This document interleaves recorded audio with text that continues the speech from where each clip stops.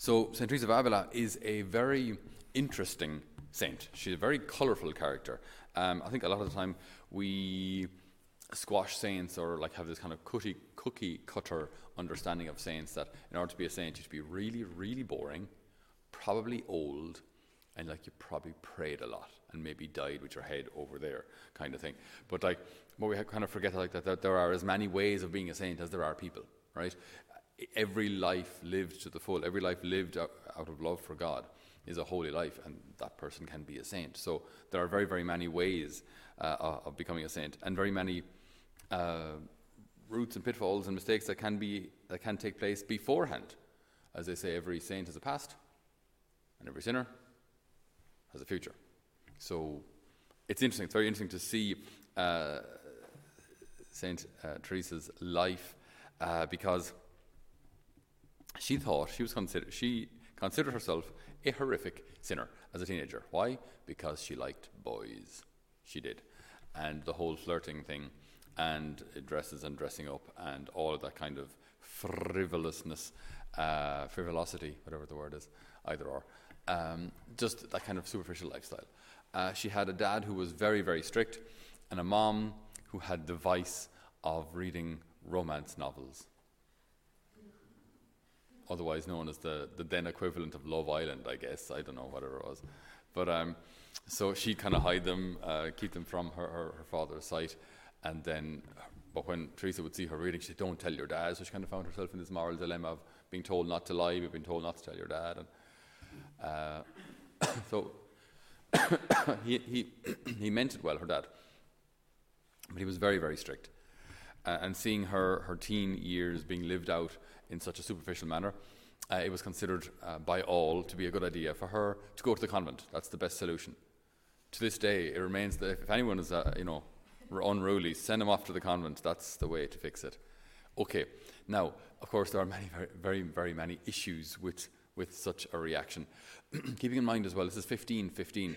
This is a mental time in history. So America has just been discovered about a little less than 20 years beforehand. So that there are these, a lot of people with money or the ability want to go to this new promised land and start a new lifestyle, a new life, and the gold rushes and all those kind of things, So there's that. Then in Europe, you have the chaos of the Reformation, which is going to happen soon.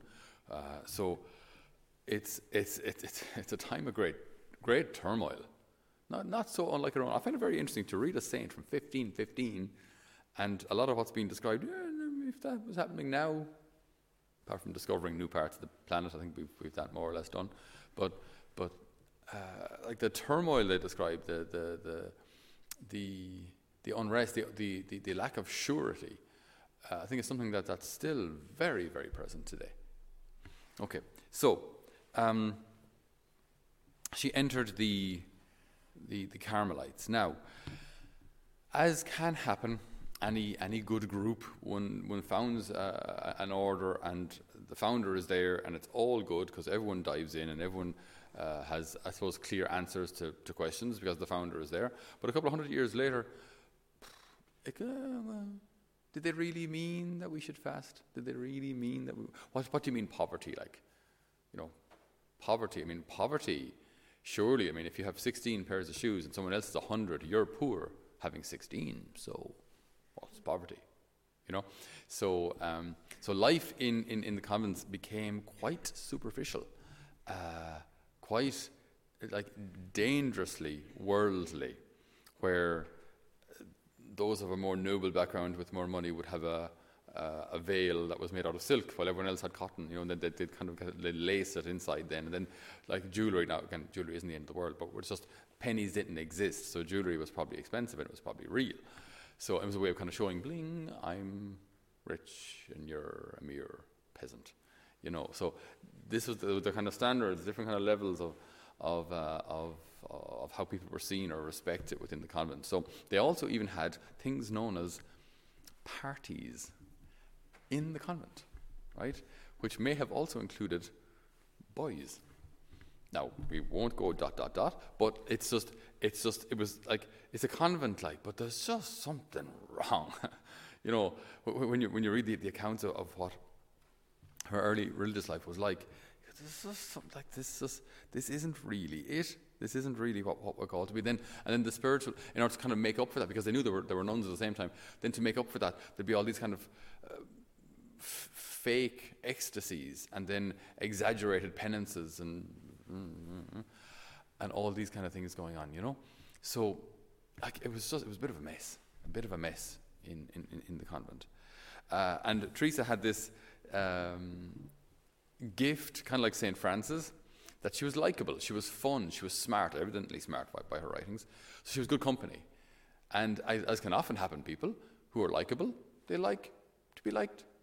They like when people like them. It's nice when people laugh at your jokes. It's nice when people find you interesting. It's nice when people, look for your company. But then see the danger of that then is you play for that. You want to say things and do things that will make you likable.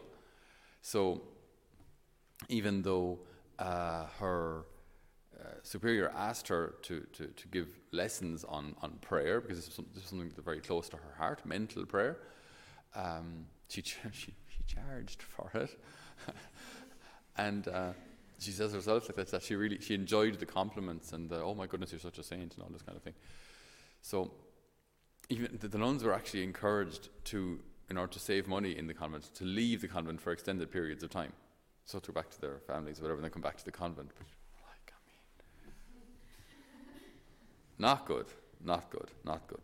Okay, so here we have this sister with ability. So she's actually trying to live this practice of mental prayer. Now she feels like she's getting nowhere, but it's just her life isn't really corresponding to it, and the environment she's in is again not really conducive to sanctity. So she doesn't feel like she's making much progress. Now, in her late 30s, and I find this really, it's kind of a negative thing, but one of the things I like most about St. Teresa of Avila is that in her late 30s she falls ill with malaria, and she's practically left paralyzed for about 3 years. But rather than this experience turning her back to God, in my weakness I discovered, the sweet relief of a relationship with Jesus, no, it actually led her to spiritual laziness. I'm too weak to pray, and I'm too great a sinner. I would not burden the good Lord with my words. And so, again, because she's smart, she's able to convince herself of these things. And so her illness kind of led her away further from God. At one point she fell into such a deep coma, they thought she was dead. And when she woke up, she realized that they had dug a grave for her. That could have ended very, very badly. Right? So she woke up and said, yeah, that was for you. We decided we planted a few roses in there instead, but right, so that could have been, again, a very blunt end to her story. Okay.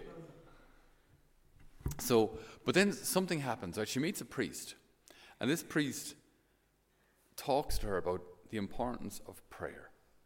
Now, again, like the word prayer, we've heard it a million times. She had heard it a million times. She'd even spoken, taught about it a million times. But there was just something, like, again, she's 41 now at this point, and this priest talks to her about like getting back to basics, getting back to prayer. And she has this in German they call it an aha experience. She has this moment where she goes, wow, I really need to get my act together. What have I been doing? I've been trying to sit in two stools here for 20 years, trying to sit in the comforts of life and the compliments of people, and at the same time trying to kind of please God, and then scooting between the two, and you're never really at peace with either, because what if we just gave God everything? And she decides to start living a life, living her vocation to the full, or to the best of her ability, right? Now, you would imagine that would be absolutely fantastic, and that she would be met with great applause and approval. No, the sisters hated her. Many of them hated her, because now she was raising the bar. So now, rather than saying, we shouldn't be having parties. What do you mean we haven't? We've always had parties. We've always had these people over. We shouldn't. we should be living in poverty. What do you mean you live in poverty? You know, I've grown up with noble blood. I am a, they use some Sanchez. I am a Sanchez, right? And we own half of wherever it is. Who are you to say I can't have my rings? So it did not go down well, as is often the case for those who try to raise the standard. So this was very, very difficult. Now some recognized the sanctity in her and the truth of what she was saying. So it was another 10 years though before she would be able to start traveling around, founding new convents. And even then, there were all sorts of problems because she was seen as a troublemaker. Keep in mind, this is the early 16th century. Church and state in a lot of places, it's all kind of mixed up. So people wanted, the rulers wanted the approval of the religious, because then you control everything. If you control people, the land, the civil life, and basically you control the church, you are almighty. You can do anything because no one is going to contradict you. Whereas now she comes along and says, no, it's not really the case. So she was seriously unpopular. She'd arrive at towns and she'd have to have an armed guard to get to the convent. Or she got to one particular convent once, and they woke up the following morning and some locals had ripped off the side wall of the house, you know, the way you be. She must have slept fairly soundly that night. My God, now that I think of it. So she was not popular. She was not popular at all at the time. But in all this, she was deepening this understanding of mental prayer. For mental prayer, in my opinion, is nothing else than an intimate sharing between friends. It means taking time frequently to be alone with Him who we know loves us. The important thing is not to think much, but to love much, and to do that which best stirs you to love. There's just an elegant simplicity in what she's saying here. You know, it's not that you have to sit there and kind of try really hard and concentrate or say lots of prayers.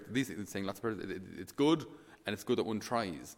But mental prayer, she's saying, is just means taking time frequently to be alone with Him who loves us, just to be with the Lord. That's contemplation. That's contemplative prayer. You know, so just to simply be with the Lord.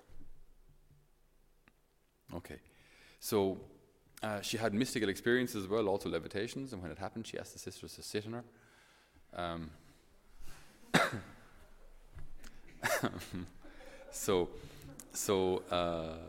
Because she didn't want, like, she wanted her prayer to be a kind of a private thing. She didn't want people saying, "Oh my goodness, you're so holy," or whatever. She wanted to keep these things to herself. So she actually saw them almost as kind of chastisements. "Oh Lord, I don't want to be levitating. Oh, here we go," you know, because I don't want. You know, she actually saw them as kind of punishments for her wasted years.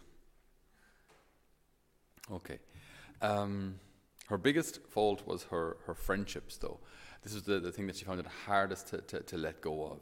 You know, although she wasn't sinning, she was still very attached to people's approval. You know, liking to be liked in that.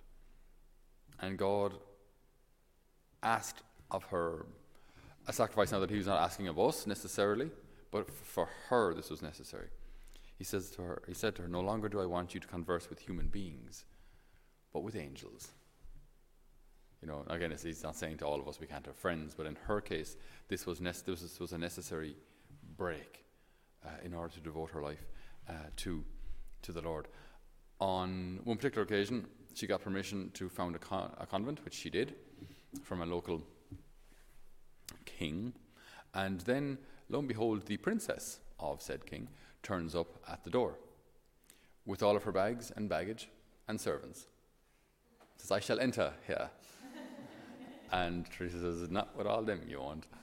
So she did enter, but then she wanted the nuns to serve her on their knees.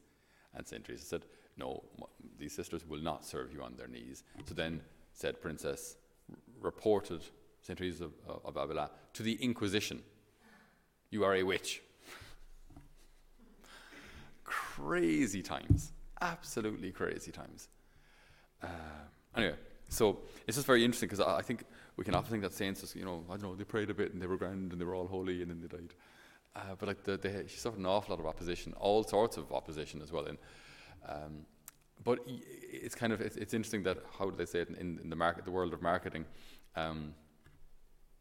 No such thing as bad publicity. All of these stories then of her reputation and of her raising the bar and getting kicked out of this city and that city actually started drawing young girls who are actually interested in actually giving themselves to the Lord to her. So then she starts to gain novices, and found more and more reformed Carmelite convents around the place. So, what can we learn from her? Two things. One, that I think the fact that she discovers her vocation to a much deeper level relatively late in life. Keep in mind, like, this is 15th, 16th century, so the healthcare system was kind of non-existent. It consisted more or less of a saw and a hammer for most things, and maybe flat 7-Up and a cold rag. That was probably the extent of the healthcare system. Okay, so people didn't live very long. So when she begins her conversion or rediscovery at the age of 41, that's relatively late in life. But she does so, which I think teaches us that it's actually never too late to rediscover prayer. It's never too late to kind of start again. It's never too late. Not really a problem for most of you now because you're relatively young. But it's never too late to rediscover the Lord. And secondly, mental prayer. You see, the way she describes it is, it's so simple, you see. It's actually something that we can be doing much more than we think, much more often when one is working. Like we have our sacristan at the moment now, she'll be up around after Mass and busy buzzing around and moving things here and there and cleaning things up. And then during that, she can actually be engaged in mental prayer, which, as we heard, it means taking time frequently to be alone with Him who loves us. Just to be alone with God. If you're working in an office, walking from the chapel here down to the lodge, driving to work, whatever you're doing, taking time to be alone with God. And I think, if I may add, this isn't from St. Teresa of Avila now, but for us, for most of us, and especially I think for us lads, push through the awkwardness, right? Because like, you might be kind of, "Hi Jesus, it's me. Don't really know what to say. How's things? Haven't seen the forecast for heaven. Is weather good up there?" So it's kind of a busy day coming up. Would mind a bit of help with a few old things there now, and stay with it, because like you see, this is all the kind of the awkward bit. This is the awkward bit of prayer. This isn't how I pray usually, right? But like, what you don't do is finish it up with Christ the Lord, Amen, and push through the awkwardness until you actually get to this kind of quieter time where you can just actually be with the Lord. Don't end it just because you've said everything that was on your mind at the time. Stay with it. Stay with it. And give the Lord time to answer. Give Him time to speak. Give Him time to... And also believe, like trust what you're hearing. At times, when we have a time of silent prayer, and we might feel the Lord is giving us some consolation, but no, He wouldn't really talk to you. He wouldn't talk to me. Like, I mean, I'm not a mystic or anything, so no. And then we discount that God can actually talk to us, and then you miss the gift that He was offering, the consolation the guidance that He was offering you. You miss it because you think, He wouldn't. I couldn't. I don't. No. So push through that kind of awkwardness at the beginning of prayer. Stay with it, and believe what the Lord says to you. And the Lord is a great teacher, like, because He'll start teaching you through small things, things that seem insignificant, like, would you like to stay 5 more minutes with me? Or He might remind you of something that you have to do, or something that you might need to cut out. Small little things, no one else is going to notice, and there's nothing kind of, mystical in the sense of levitations here. It's just small little directions. Now, if you're faithful to them, then you're ready then for the slightly bigger things. If I'm ready to be obedient to the Lord in the small things of the day, then I'm ready to be obedient to Him in the medium things of the day. And if I get used to obeying Him in those kind of things as well, like forgiveness of people, or if I have a free hour, what I should do with it, If I get used to obeying him in those things, then I'm ready for him to reveal my vocation, or the much bigger issues, But he starts by training us with the small things. And if I get used to obeying him in those, then he can trust me with more. But if I never get used to obeying him in those things, he won't trust me with more, because I'm not ready. So that's why this idea, this reality of prayer and mental prayer is just so important. Because the more I get used to being with him and listening to him and obeying him, the quicker and the more he can guide me. Prayer is nothing else than an intimate sharing between friends. It means taking time frequently to be alone with him who we know loves us. The important thing is not to think much, but to love much, and to do that which best stirs you to love. The end of that quotation is, love is not great delight, but desire to please God in everything. Love isn't necessarily great delight. It's not necessarily immediately fulfilling or satisfying. It's not necessarily joyful at the time. But it's a desire to please God in everything.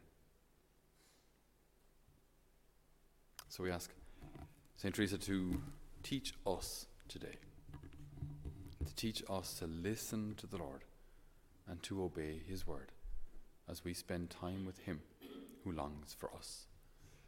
Amen.